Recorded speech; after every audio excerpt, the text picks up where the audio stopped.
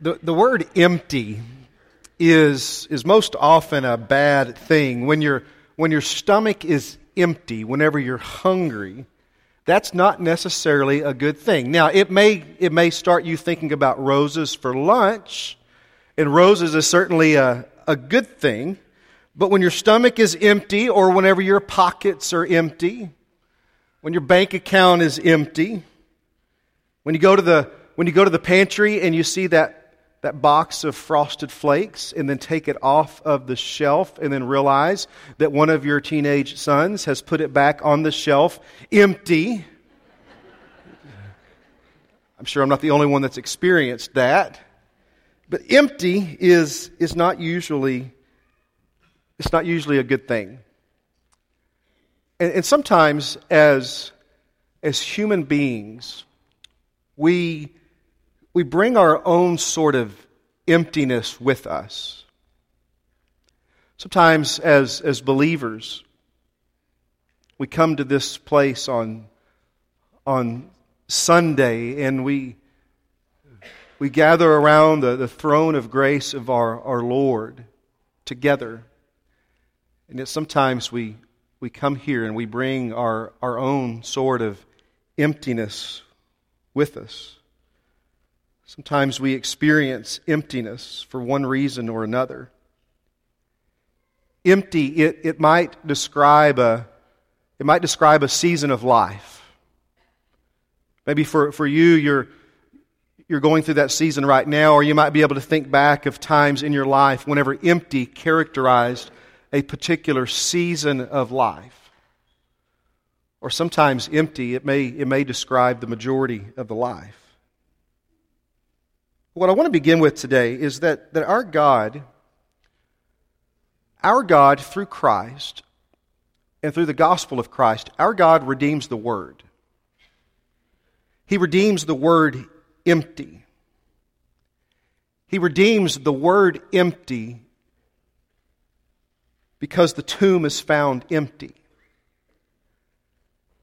As the Apostle Peter writes in the text that Neil read for us a few minutes ago, God, He redeemed us from an empty way of life. How? With the precious blood of Christ the Lamb, chosen before the creation of the world. Through Him you believe in the one who raised Him from the dead. And through the gospel, which is a message of redemption, God, He redeems the Word. He redeems the Word as He redeems us. As Jesus empties Himself, as He's obedient to God. The plan of God as Jesus empties Himself and becomes one of us and submits to the cross. And then as He walks out of the tomb alive, as God resurrects Him and as He leaves the tomb empty, it's that emptiness that fills the whole world.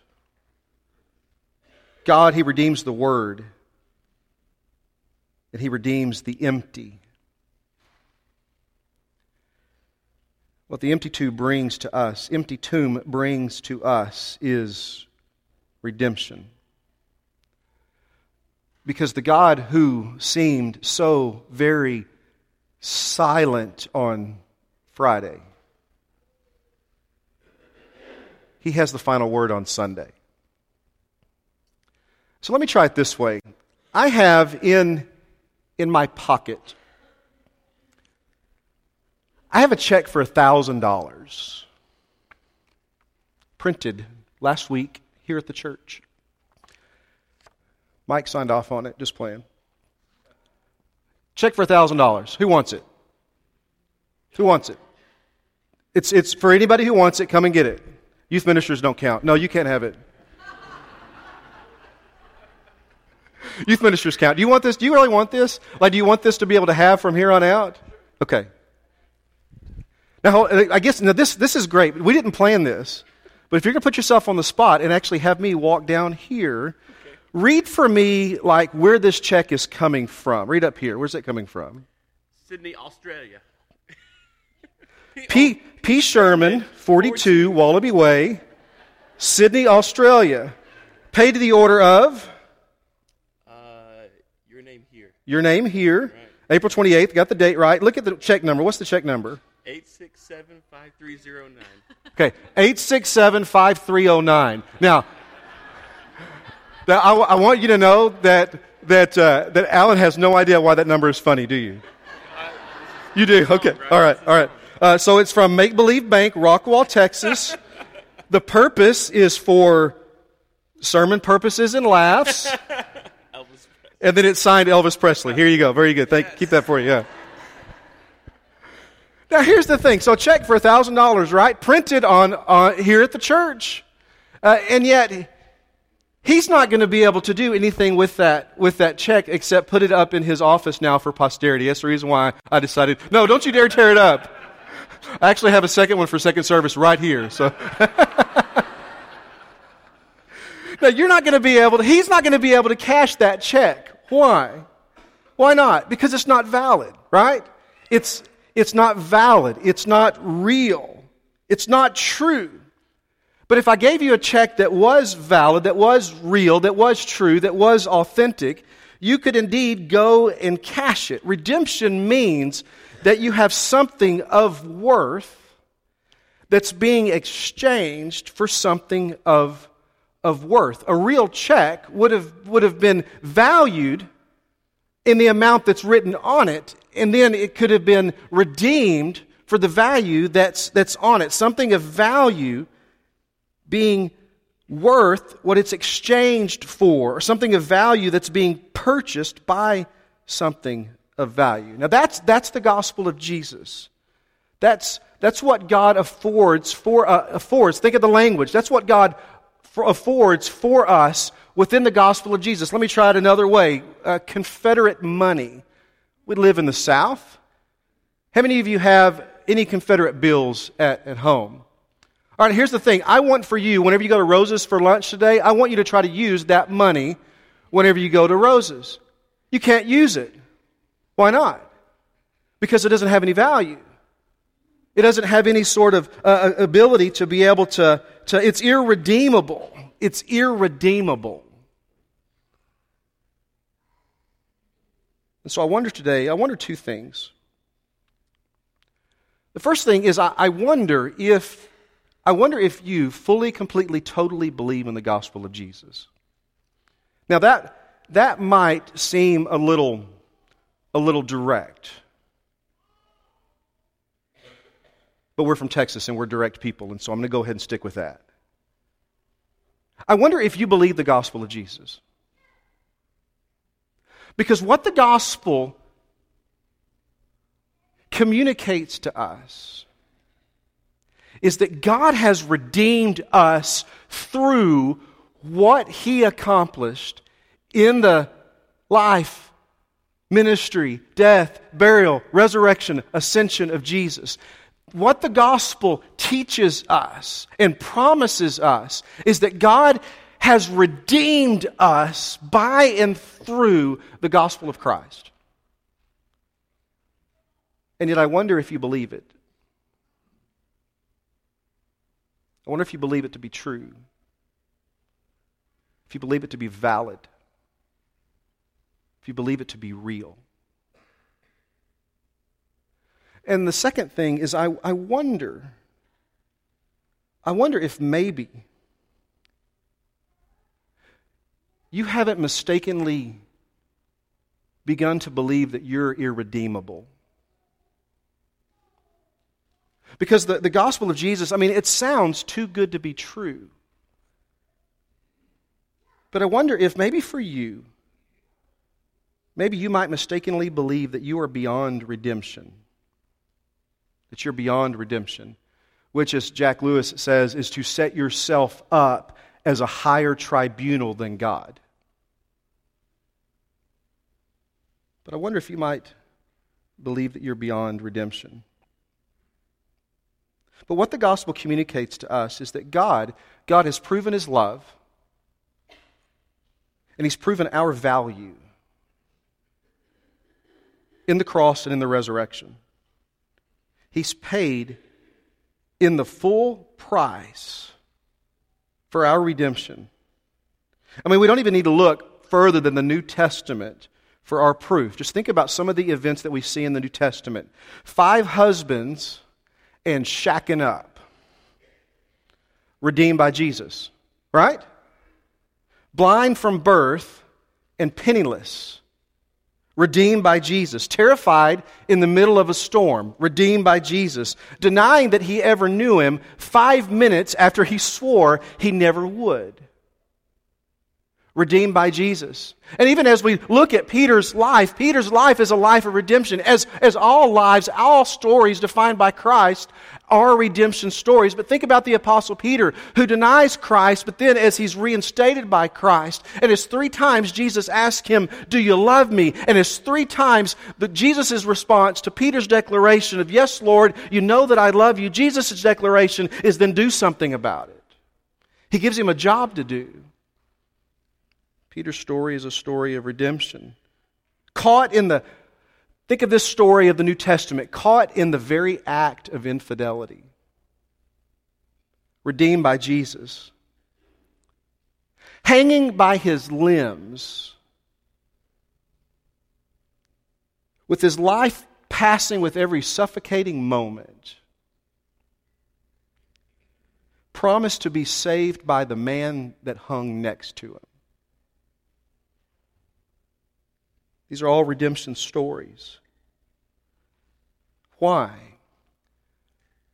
Because our God is the God of redemption. And God is the author of the story of redemption. Let me try it this way. In the Old Testament, there are 5 major covenants that God initiates. The first is the Noahic covenant. Genesis chapter 9, the covenant that God extends to Noah. The Abrahamic covenant, Genesis chapter 12 to Abraham. Mosaic covenant, Exodus 19 to 24. Davidic covenant, 2 Samuel chapter 7. And yet, even as I mention each and every one of these covenants, not only do we see that God engaged in covenantal relationship with humanity through these covenants, but we also, because we have Scripture in front of us to be able to learn of these lives, we become aware that along the way that God redeemed each and every one of these stories. Noah, at one point in his life at least, who was drunk. Abraham, who was a habitual liar. Moses, who, maybe the most heinous of all crimes, Moses, who was a whiner. David? Think about David. David wiped out half of the commands of God in one rowdy Saturday night. But God is the God who redeems our stories. Now, if you're keeping track, there's 4 covenants there, and I said there were 5. The 5th one is the new covenant that's prophesied in the Old Testament. Look at Jeremiah 31:33, where God, through the prophet, says, "This is the covenant that I will make with the people of Israel after that time. I'll put my law on their minds. I'll write it on their hearts, and I will be their God, and they will be my people." Enter the gospel of Jesus. The Bible is a story of redemption. And if you know these stories, you can think of the ways that God was at work through these individuals of the Old Testament. And to embrace the way that God is at work within our lives and how He can redeem, how He has the capacity to redeem our stories. If we'll just let Him. The Bible's a story of redemption. Cover to cover. From the redemption of Adam and Eve in Genesis all the way to those who worship and praise the Lamb seated upon the throne in John's Revelation. Redeeming the story. Redeeming our narratives. That's what God does. With repentance and love. Repentance and forgiveness. Grace.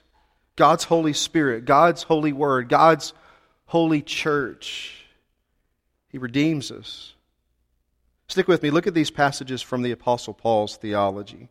Romans 3:24. All are justified freely by His grace through the redemption that came by Christ Jesus. 1 Corinthians 1 verse 30. It is because of Him that you're in Christ Jesus, who has become for us wisdom from God. That is, our righteousness, our holiness, and our redemption. Ephesians 1:7. In Him we have redemption through His blood, the forgiveness of sins in accordance with the riches of God's grace. Verse 14 of Ephesians 1. The Holy Spirit is a deposit guaranteeing our inheritance until the redemption of those who are God's possession to the praise of His glory. Ephesians 4 verse 30. Do not grieve the Holy Spirit of God, in whom you were sealed for the day of redemption.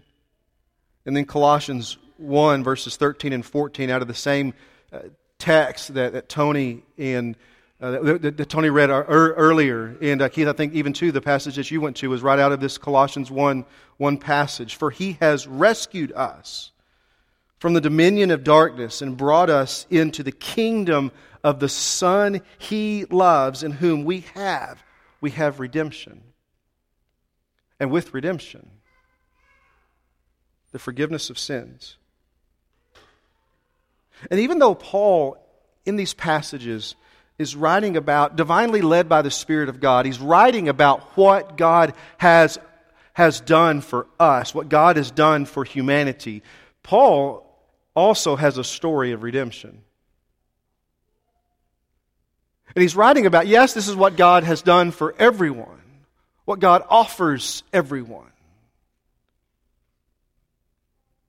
But it's also what God has done for him.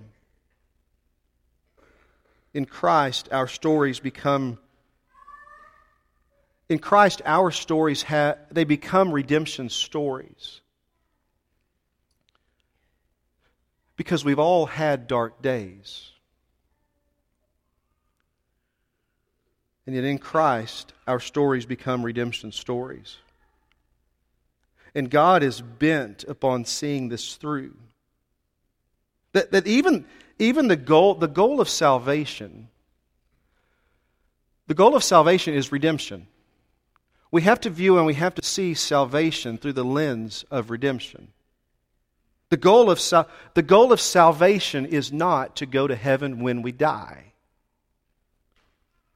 That's not the goal of salvation. We say that, but when we say that, when we think that, we deduce the salvation that Jesus offers.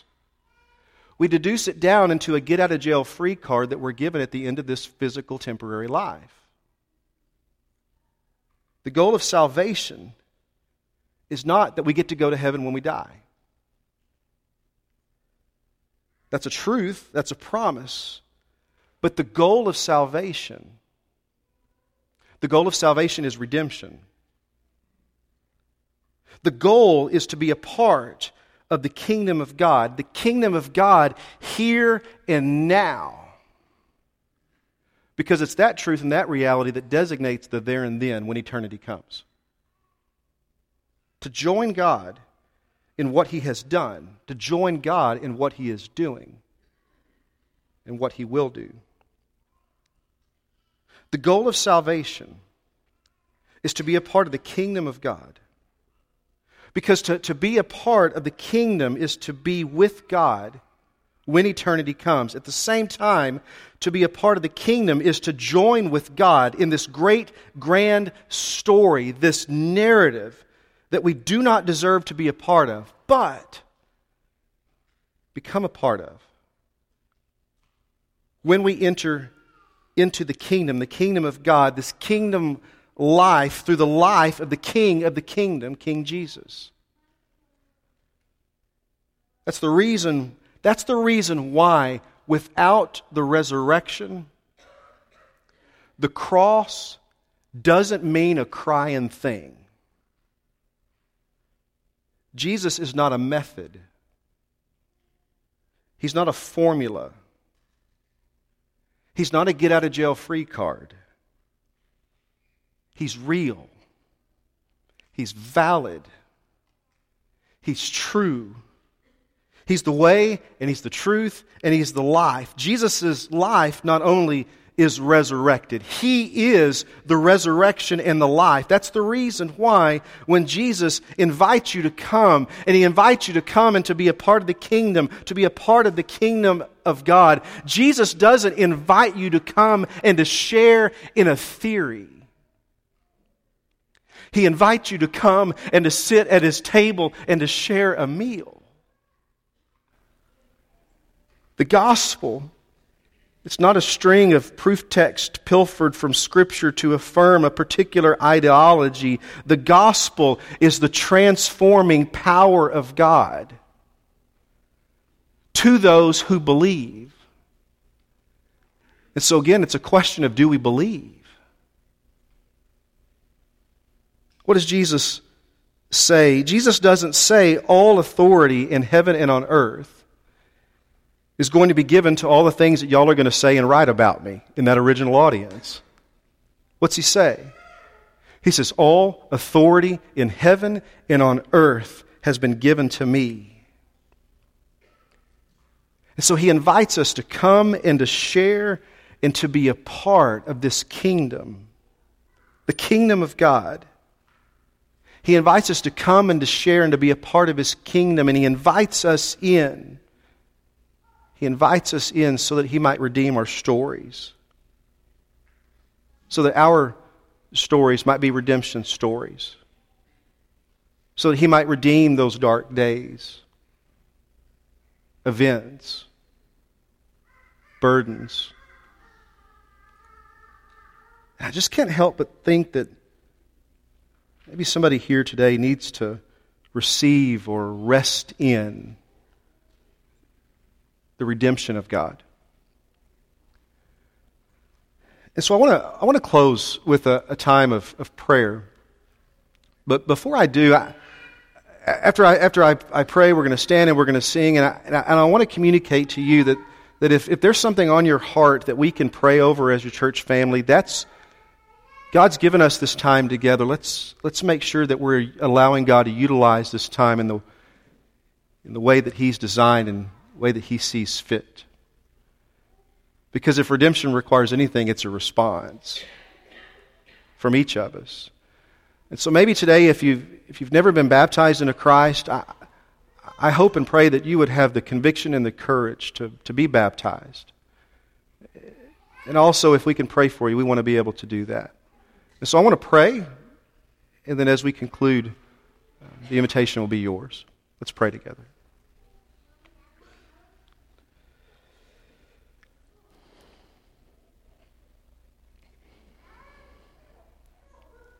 Father, we as created beings, Father, when we consider your holiness, your perfection, your power, your glory.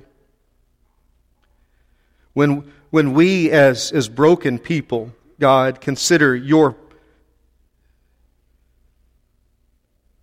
desire for us to draw near to you, and yet as we recognize that you have been and always will be faithful, and yet when we consider your faithfulness and recognize our own lack of faithfulness, Father, we can't bring ourselves to look upon your face. And yet, God, we know that through Jesus, and we believe through Jesus, that you lift us up. That you lift us up to be close to you, to be near to you. And God, you forgive us and redeem us. And not only do you redeem us as people so that we might enter into eternity with you, God, you redeem us so that our stories might be a part of, so that our stories would be a part of your story. That we would connect to you, and that our stories would be redemption stories, not only for ourselves, but for the world. That the world would come to know the goodness that you offer. So God, I pray today for conviction. I pray for our hearts to be open to you. And I pray, God, that we would choose Choose to be people who live redeemed lives. It's in Jesus' name I pray. Amen. Let's all stand.